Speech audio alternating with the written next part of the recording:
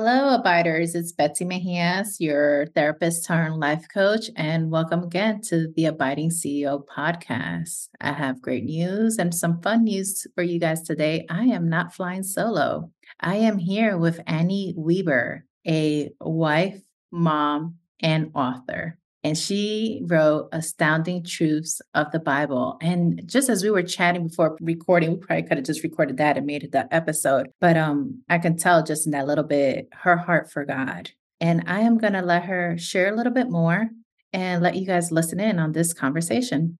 Hey, Annie. Hi, Betsy.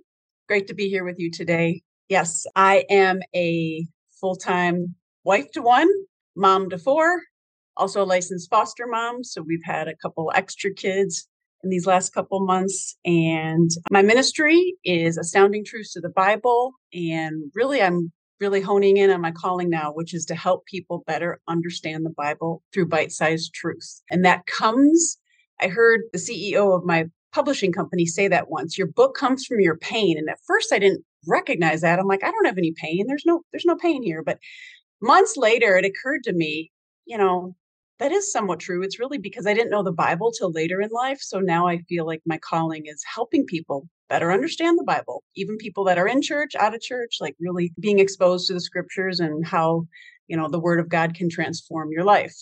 Okay. So it sounds like there is a particular pain that getting to know God helped you with. And like you said, transformed your life. Can you tell us about that?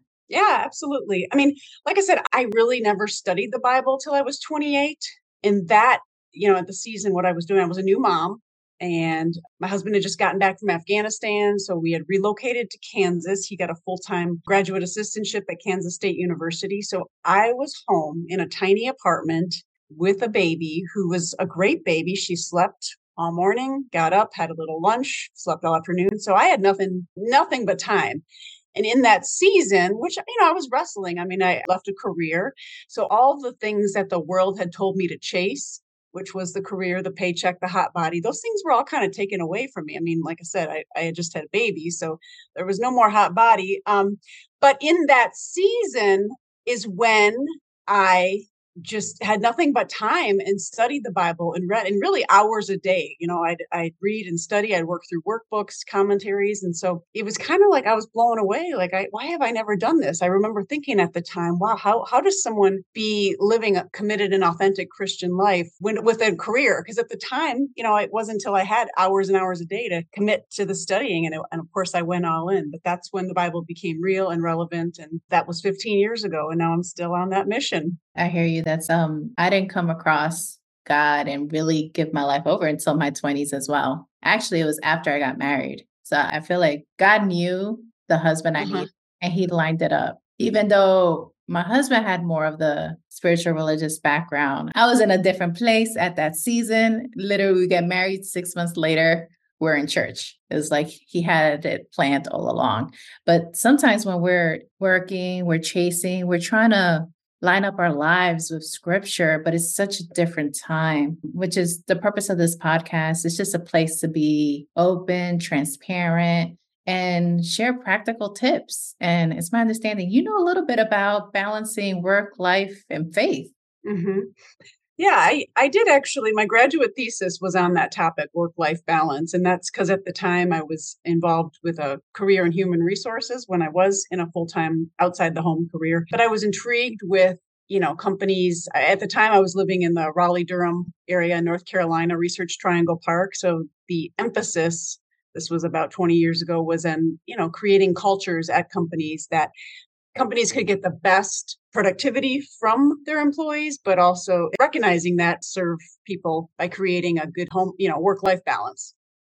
So yeah, I was intrigued with that. Part of my research project was researching the top 50 most family-friendly companies in North Carolina. And, it's kind of surprising some of these pharma and tech companies, what they do to create that for their employees. So it was fun researching that topic. Okay. Out of curiosity, what are some of the things they do? Well, like the bigger companies, big pharma companies, like having on-site daycare so families can bring their kids right there. where the daycare's on work and or on the campus and have lunch with the kids, or also like on-site medical care, on-site dry cleaning, stuff where it's like accessible, all the things that you need to do with running a home, but making it easier to do it because it's right there on campus. Those kind of things were kind of intriguing to me. Yeah.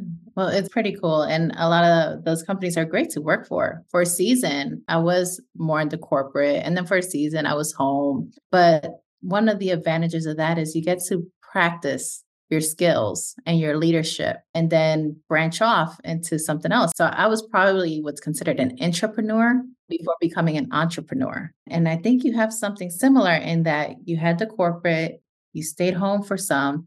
Now you wrote this book, and writing a book, it is a business. You're worried about sales, marketing, some of the behind the scenes stuff that can be stressful. How do you Mhm. navigate that stress? Well, that's a great question. I actually, and I write about this in the book, there's 100 short chapters on scriptures. One of them, Astounding Truths number 30, is titled God Desires the Role of CEO. So a lot of it, especially now, I mean, I recognize that all my successes are really, they're credited to the Lord. And I need to be clear, like, it's nothing that I've done. It's all the Lord's work in my life. The scripture to go along with that is Proverbs 16:3, which is commit your works to the Lord and your thoughts will be established. And I communicate like anything that I've done that looks great, or even just real estate sales or career. And then even ironically, I joke here. I wrote this before I wrote my book sold so many copies that the printing company ran out. I wrote that like as a joke, like before I even wrote the book. And ironically, and I'm not saying it was because it sold so many copies, but there was a snafu on Amazon the day it was for the pre-order season. It was live on Amazon, and then the day it actually launched, it shut down for a couple weeks. And I don't know what actually happened, but one of my friends reminded me of that after, like we had a problem with that. But anyway, I go on to say, but I'm not the CEO, the broker, or even the author. God is. My life belongs to God, and all my successes are credited to Him. And that's really just knowing that He's in charge. I was on my knees every day in the writing season, like, Lord, give me the words, give me the vision, and if it's Your will, let it bless people. Oh, thank you. Thank you so much for sharing that. And the letting it be his will requires trust, and that can be so scary sometimes. I know for me, there's been times where I'm praying for the right candidates Mhm. and just the hiring process. It's very anxiety provoking. And I remember a season and I couldn't believe it. God brought me two perfect candidates. I asked for one, but you know how he is. He outdid himself and gave me two. And they're still with me a year and a half later. So Amazing. I'm grateful because he does work behind the scenes. He works in our businesses. He sells your book for you Mhm. because you honored him with him. And with that came some commitment, some prayer, some sacrifice because you had to dedicate time to this. Yeah. Tell me a little bit about that, the writing process. I would say it definitely felt like a very clear calling from the Lord, write this book. The vision kind of came to me actually. I just had a baby 4 years ago.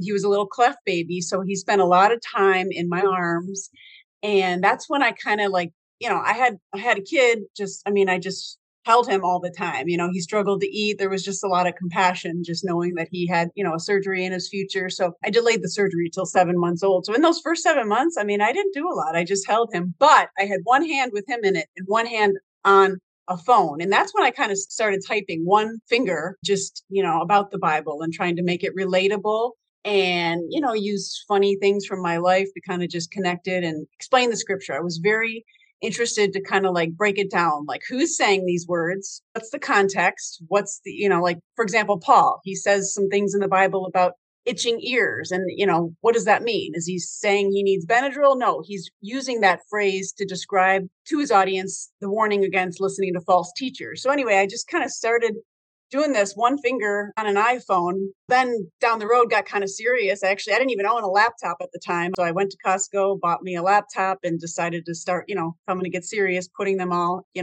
typing them using my other 9 fingers and putting them in Word documents. And yeah, once I signed the contract with the publisher, it was very much like, get this done, like all things in life had to be put on hold. And so a lot of it, yeah, there was days I felt like I kind of ignored the family. When they were in school, I had a solid 3 hours every morning when I would work when my little Levi, the youngest one, was in preschool. But again, coming to Guam, we were in Northern Virginia before here. So coming here completely wiped my calendar clean. There was no commitments. I had, so coming here was just like, okay, get it done. And for a solid 6 or 7 months, I did nothing but work on it. In the time we had a couple foster kids in and out. So again, it was a lot. Like at one point there were 6 kids in the house and I was like, goodness gracious, it's a lot. But again, Lord, if you want to see me, I literally just posted, I came across 2 years ago a prayer journal that I wrote a prayer about this, like, Lord, it's yours. Astounding Truths. Like, if you want this book to be out there and help people and bless people, like, make a way with all the details. And he did. Now it was really incredible. When I was cleaning house yesterday and saw this prayer journal from 2 years ago, I'm like, wow, I prayed that. And this is how God blessed it.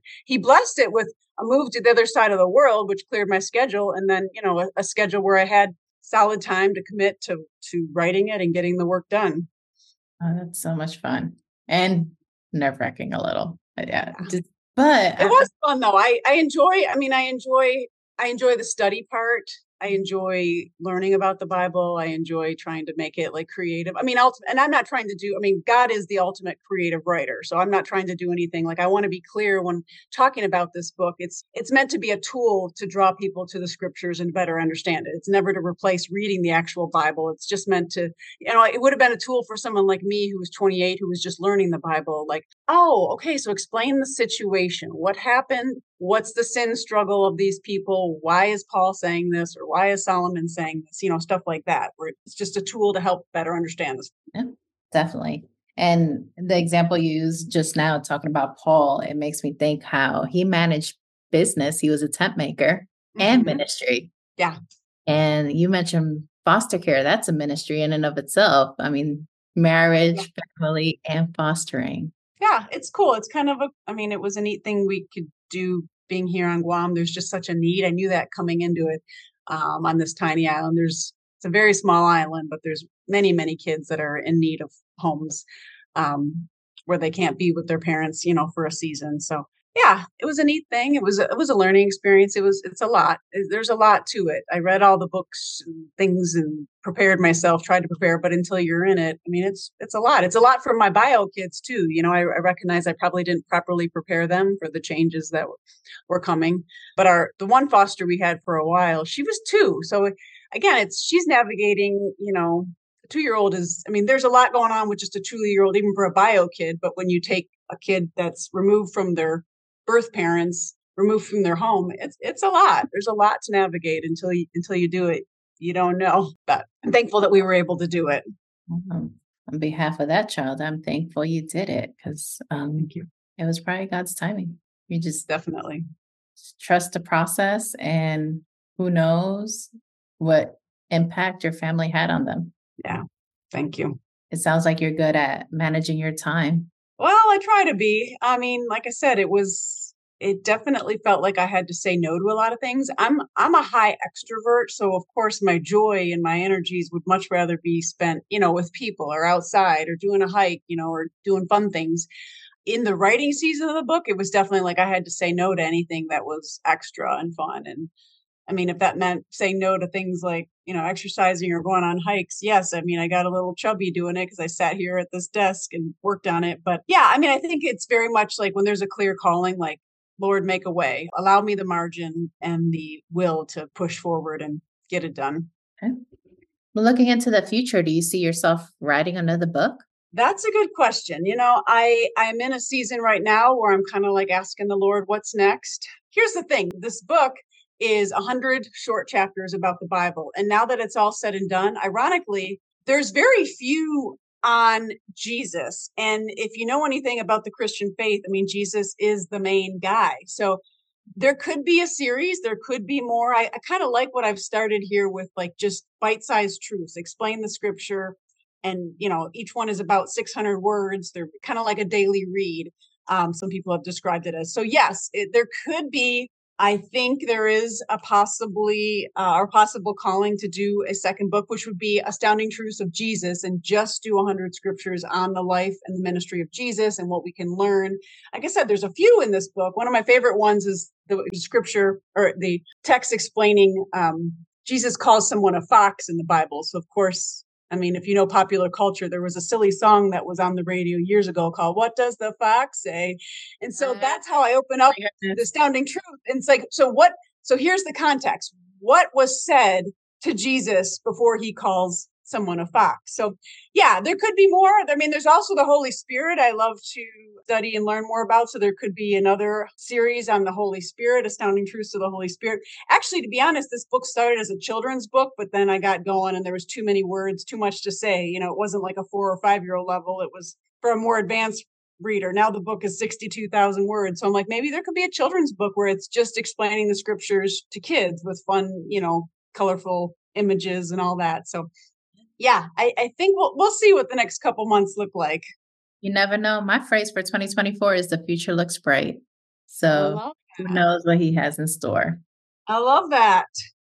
Okay, so since we've been talking about scripture, and I think I've already shared or you saw, our foundational scripture is John 15:5, and it's all about abiding in him because without him, we can't do nothing. What are your thoughts? How does that apply to you? Yeah, I love that question. What are my thoughts? I'm going to read a sentence here from this because I answered that here. It says, although I certainly have plans, dreams, and aspiration of my own, the only reason I talk about my life being blessed is because the Lord has ordained it. His plans are far better than my plans. Contrary to popular belief, when I prosper, it is the Lord who has allowed me to the gains, not me. Meaning, like, it's because I really do feel like the Lord has placed a calling on my life to abide in him. And I go on to say, I'm simply working, managing the portfolio and the resources he has given me and writing the book for him. All my success in life is credited to him because he has used me for his glory. Before I had a relationship with the Lord, I had a narcissistic voice in the back of my mind reminding me that my accomplishments are because of me. So again, abiding in the Lord, it's the foundation of the life of a born again Christian, knowing that, when you say yes to Christ, you're ultimately saying no to yourself and your ways. You're recognizing, like, I mean, to bring it back to another song, Carrie Underwood writes a song years ago. It was popular, Jesus Take the Wheel. So that I kind of look at that as like, when you become a born again Christian, Jesus is taking the wheel. That means he's driving the car. He's the navigator. He's doing the GPS. He's all that. So again, abiding in him is just knowing that, you're not in charge and you're not the one that is managing or ordaining your successes. It's all him, which I love. That it's probably my favorite part about the Christian faith, is knowing that my life really is not my own. And so even the shadow sides of life, even the challenges, like, that's one of the themes I really try to hit home in the book, is the sovereignty of God, that in all circumstances, he's in control. I mean, one of the favorite stories in the Bible, I love Joseph. Why? Because the Bible tells us he's got a good looking face and a good looking body. But beyond that, there's a lot we can learn about his life. He had many years of hardship. And after years of, he had been in prison he was accused of rape.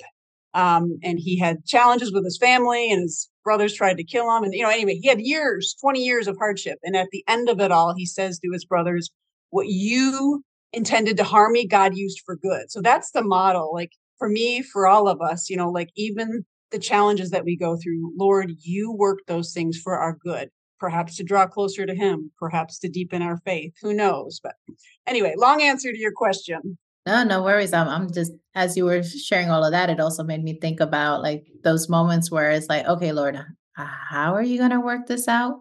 How Yeah. is this going to work out for my good? And then I jump in my head to like Romans 8:28, all things work together for good for those who trust God. And it's like, oh, okay, let Yeah. me, let me slow down and trust, even when I don't see it. Yeah.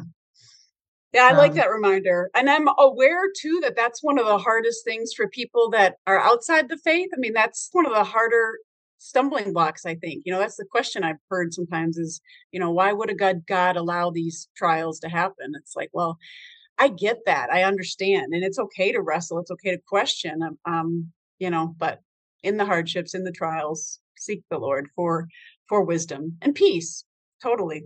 it's the only way. And it's obviously my true north and yours too, just like resting in him and waiting for his prompts. And sometimes if I go down the wrong road, knowing that he's also going to provide the U-turn, right? Hmm. Yeah. Okay. So the last question, and I like to end on what helps you abide? Mm, I just think the reinforcement, knowing that, like I said, that my life is not, my own, that I try to be really intentional about seeking the Lord, especially now in this season. Like, Lord, what's next? I mean, I think ultimately being in the word, studying the word. I also think the influence of who you allow in your life, I mean, I would say most of my friends, my social circle, the people that are most influential to me now are the church family. My husband, he's a great model of what a spiritual leader should look like for the household. And just being intentional about the influences. I mean, I love the reminder of there's two ways to be in this life. You can be of the world or of God. And so when you're letting the world influence you, I think it kind of can direct your mind in a certain way. But yeah, I mean, abiding is just because of my influences at the time. And I have found it's really comfortable and also easy for me to be around like-minded people who are interested in growing and deepening their faith. And in this season of book marketing, it's great. It's a joy for me to be able to connect with people and discuss, what they're learning in their lives. And so yeah, all those things help me abide. Well, Annie, thank you so much for taking the time to just share Thank with you, us Betsy. what's going on and your book. And where can people find you? My website, Astounding Truths. I'm also on the socials, Instagram and Facebook, astounding.truths. And yeah, the book is on Amazon, barnesandnoble.com, Books A Million, all the sites. So yeah. Awesome. Thank you.